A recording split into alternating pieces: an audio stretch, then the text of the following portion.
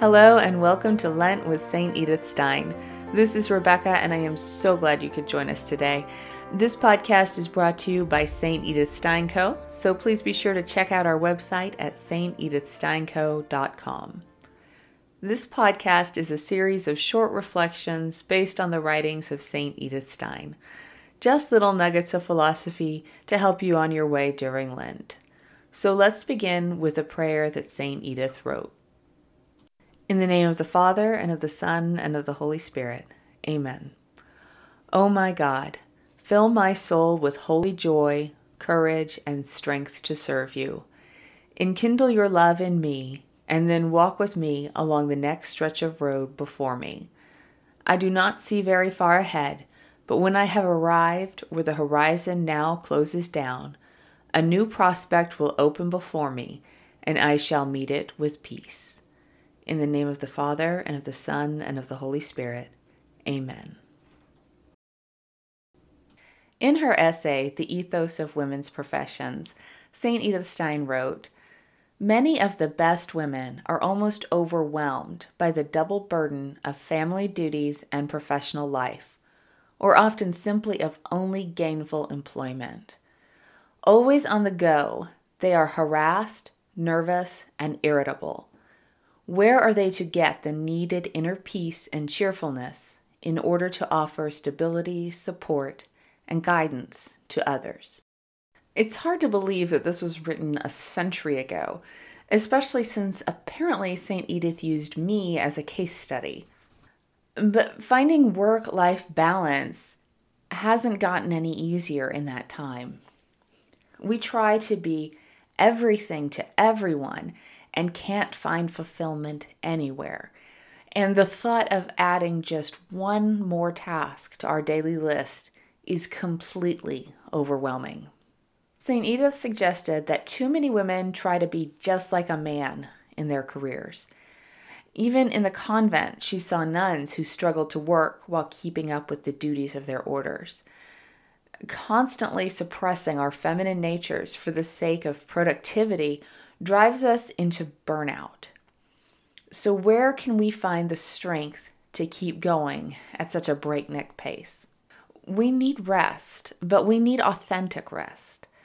And Netflix binges and TikTok marathons do nothing to recharge our souls.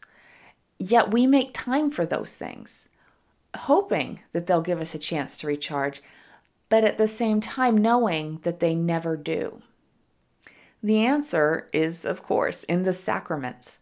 We must spend time with Jesus daily in relationship, not only giving him our cares and our woes, but giving him our hands and our feet as well. And this is how we nourish and refresh our souls each day. We have to empty ourselves out so that he can fill us up with his strength.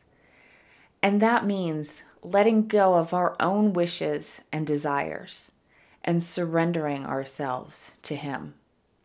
And then we'll be open to receive him. We'll be open to receive what he wants us to do each day, what he's asking of us each day. St. Edith wrote, "When we entrust all the troubles of our earthly existence confidentially to the divine heart, we are relieved of them.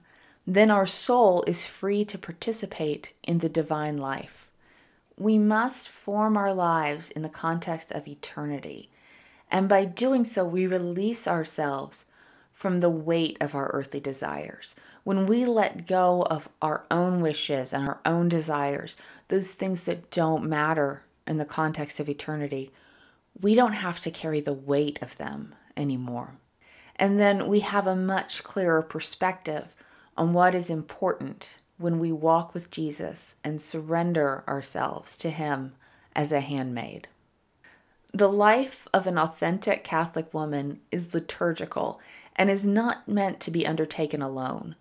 Even if we don't have a supportive community with us, we can and we should make every effort to pray with the church and bring liturgical observances to life in our homes.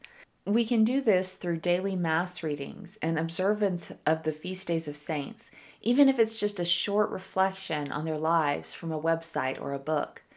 And this gives us structure and purpose, but it also gives us a taste of the eternal in our day-to-day lives.